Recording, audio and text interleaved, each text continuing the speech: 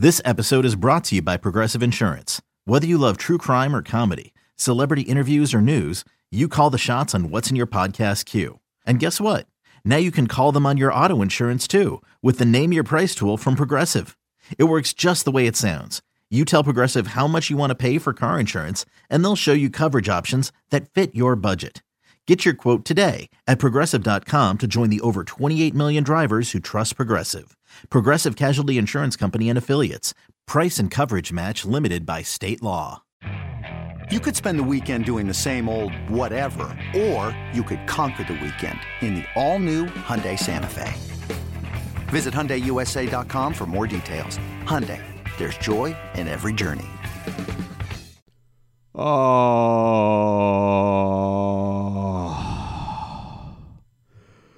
Oh my freaking Lord. I'm not going to lie. I'm going to tell you right off the top something embarrassing. First of all, my wife is pissed at me right now because I woke her up. And how the hell could you blame me? How could I not wake her up after the greatest comeback in the history of this franchise? How could I not wake her up? But I actually teared up after this game. And I think it's because I'm tired. I think it's because I had accepted the loss. I've accepted the collapse. I accepted the horror show that this West Coast trip was. And I watched as I got teased in this fourth quarter, what I thought was going to be a tease. I watched the utter brilliance of D'Angelo Russell over and over again. I even cursed out D'Angelo Russell a few times, which I'm sure I'll get to. And never for a freaking second did I think they were going to pull this crap off. Never did I think for a second that at 28 down, at 25 down, at whatever point, even when they took the freaking lead and had the ball in their hands up 2 with a chance to go up by more, never did I think I would come upstairs, put on these headphones, and talk into a microphone about what could go down as the greatest regular season win this freaking franchise has ever had. I never thought it. And I think that's why I teared. And I woke my wife up, and my wife couldn't understand something. The other day, after I described the next morning what Lou Williams did to all of us, hitting that ridiculous 30-foot game-winning shot, after, again, the Nets teased us, this time the tease worked out, she said, "How did you not wake me up?" And I said, "Baby, I was numb. You know, when they had come back and tied the game, and Jared Allen had that dunk on the great pass by D'Angelo Russell, and they forced the 5-second violation, and DeMare had the N1. I was numb as the Nets were coming back on the Clippers to tie the game. And when Lou Williams hit that shot that he just took out of his ass like that, and the Nets did nothing wrong on that play. When Lou hit that shot, it was like this numb silence that I had. So I never woke her up. And the next day I explained exactly what happened. I showed her the stupid clip because I'm a glutton for punishment, and she was amazed I didn't wake her up. Well, baby, if you're listening to this podcast a few days later, I'm sorry, because I did wake her up. And I didn't wake her up until Rondae Hollis Jefferson, who, I mean, I can't say a bad word about this guy. At least for a few weeks, Rondae is off my crap list, okay? Now, I don't think he's getting another rotation after this, but not only did when Kenny Atkinson get desperate and say, you know what I'm going to do? I'm going to go to Rondae, I'm going to go to Travion, I'm going to go to Jared Dudley, and in their own ways, specifically Rondae and Dudley, not as much Travion, but a little bit of Travion. Travion's a big defensive rebounds. I'll give him that. Play a little defense. But Kenny went to those 3 suckers. It helped spark this run as they went small. Obviously, D'Angelo was the ultimate spark, and Rondae hits the game-winning shot. Oh, my God. I need to see a replay of this game-winning shot because I'll tell you, as I'm watching it live, I'm cringing, okay? I'm just absolutely cringing. Hold on, I'm pulling it up right now on my app. All right. So Rondae gets the basketball in, can't get it to Russell, drives, and he's got his back to the basket, and he just flips it up. Rondae Hollis Jefferson is dog manure around the basket. He's the worst, right? I mean, I've expressed that many, many times. He's the absolute freaking worst, and he hit the game-winning shot of this game. Is that not the epitome of everything? How about freaking Jared Dudley forcing turnovers, hitting the three, the big, ginormous three-pointer? Obviously, D'Angelo, and I'll wax poetic about him and how I would give him a max contract tonight. I mean, you serious? If I'm D'Angelo Russell right now, what I do, or I'm his agent, I walk right into Sean Marks' office. I'm assuming Sean Marks is traveling with the team. He's probably not, but for the sake of this, I'd walk right to his office, and I have such a vulgar description of what I would do. And the truth is, it's like 1 o'clock, it's 12:30 in the morning. God knows when anybody's listening to this. I can be vulgar. It's a podcast. I try not to be. I don't want to start cursing. I don't want to start specifically saying what I'd be doing. But basically, if I'm D'Angelo Russell, I'd put something on Sean Marks' desk, if you know what I mean, and say, give me that max contract. All right? What do you got? Give it to me. Because, holy mackerel, was this guy ridiculous. I mean, he scored 15 straight points in the fourth quarter? How many points did he actually score overall in the fourth quarter? The guy was insane.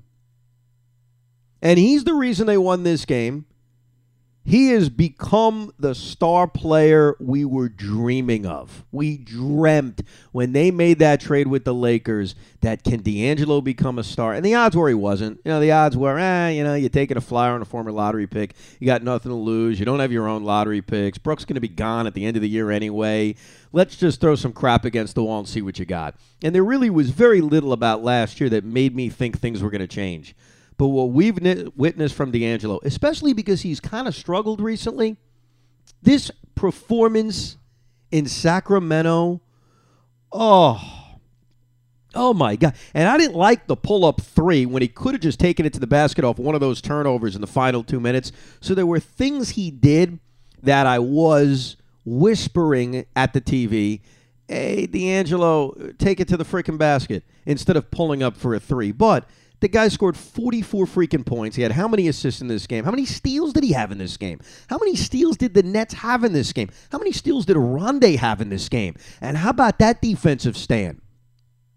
How about that defensive stand when they got the ball back with 5 seconds to go? And even when they reviewed it, I wasn't worried. What was it, Marvin Bagley, who was just a beast tonight? I mean, Bagley was a pain in the ass on the offensive glass. He didn't miss any shots. I mean, he had a Zion Williamson kind of line tonight. He didn't miss any shots. He actually made a couple of threes in this game.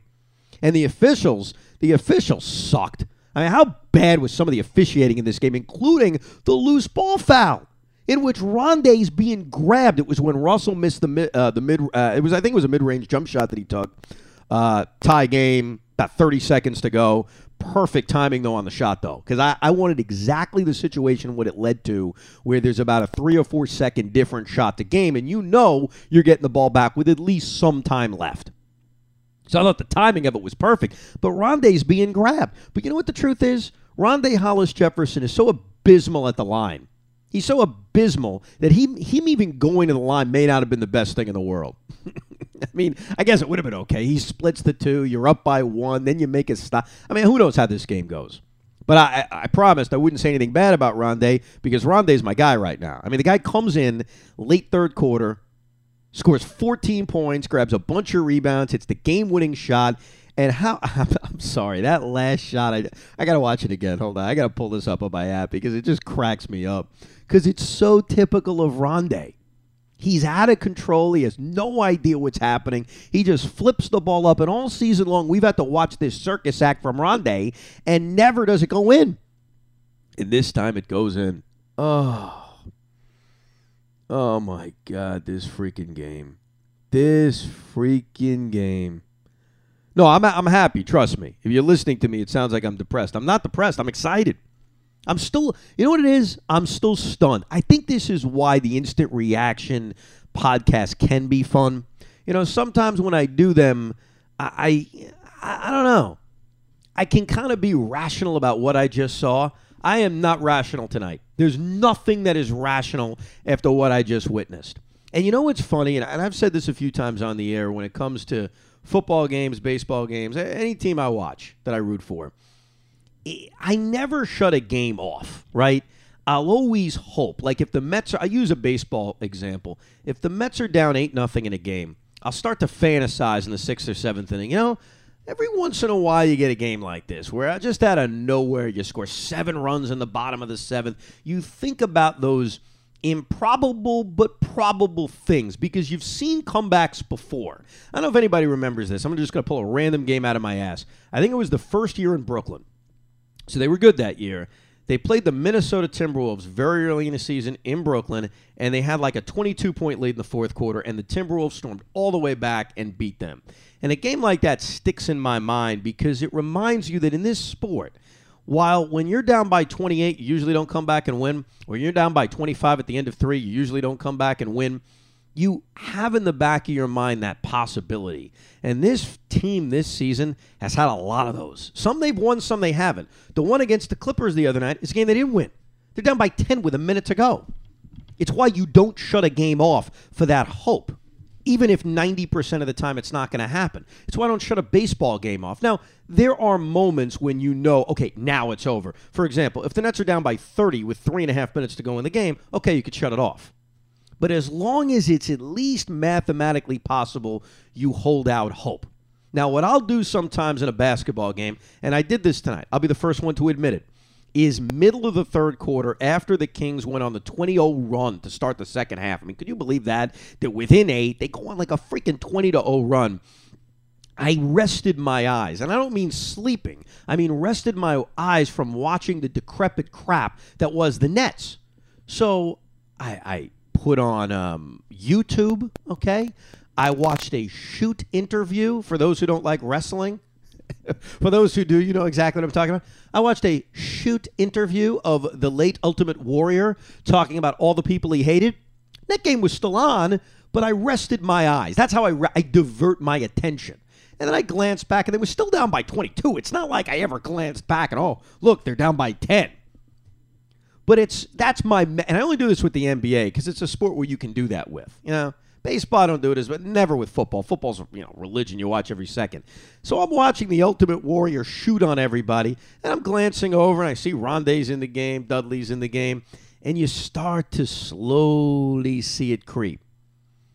It gets down to 16 with 8 minutes to go. Okay, 16, 8 minutes to go. All right, starting to get somewhat reasonable. They get it to 10, they get it to 7, and then obviously they somehow pull this thing off. And I think I've said this a few times, but this time I really mean it. I can't doubt this team anymore.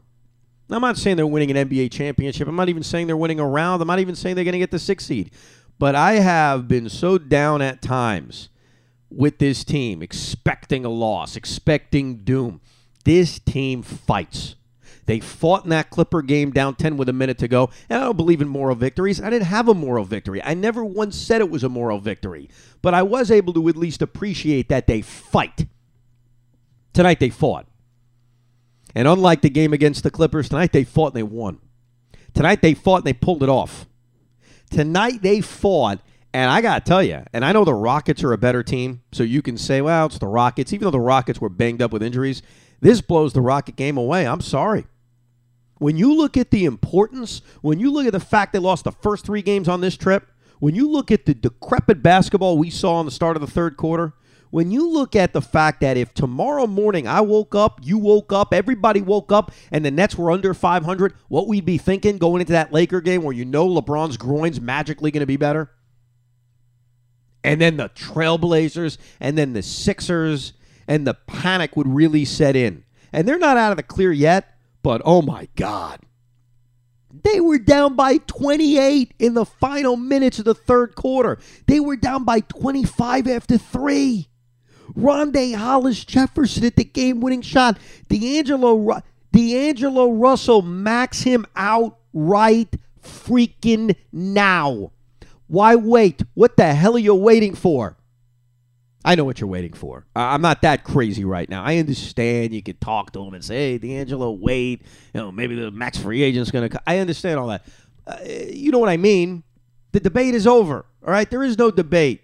This is D'Angelo Russell's freaking team. And if you're a moron out there that wants to get rid of Russell so Kyrie Irving and his flat earth can walk in here, boy, you got to screw loose. I'll tell you that right now. You've got to freaking screw loose if you want that.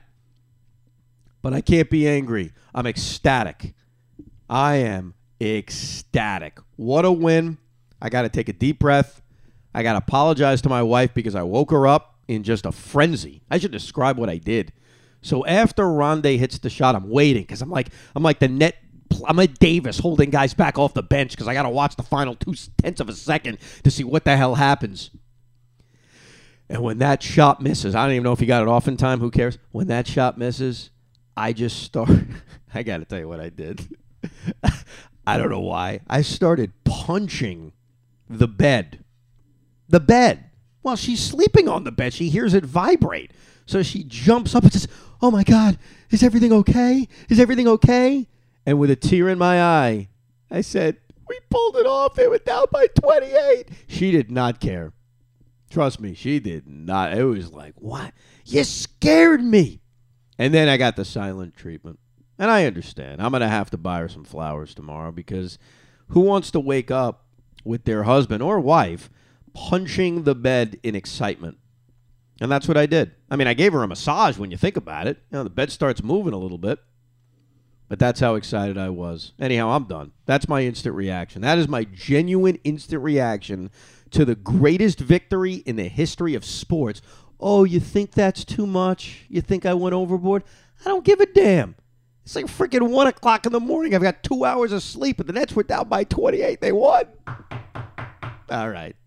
This has been an instant reaction edition of the Evan Roberts Podcast. Goodbye now.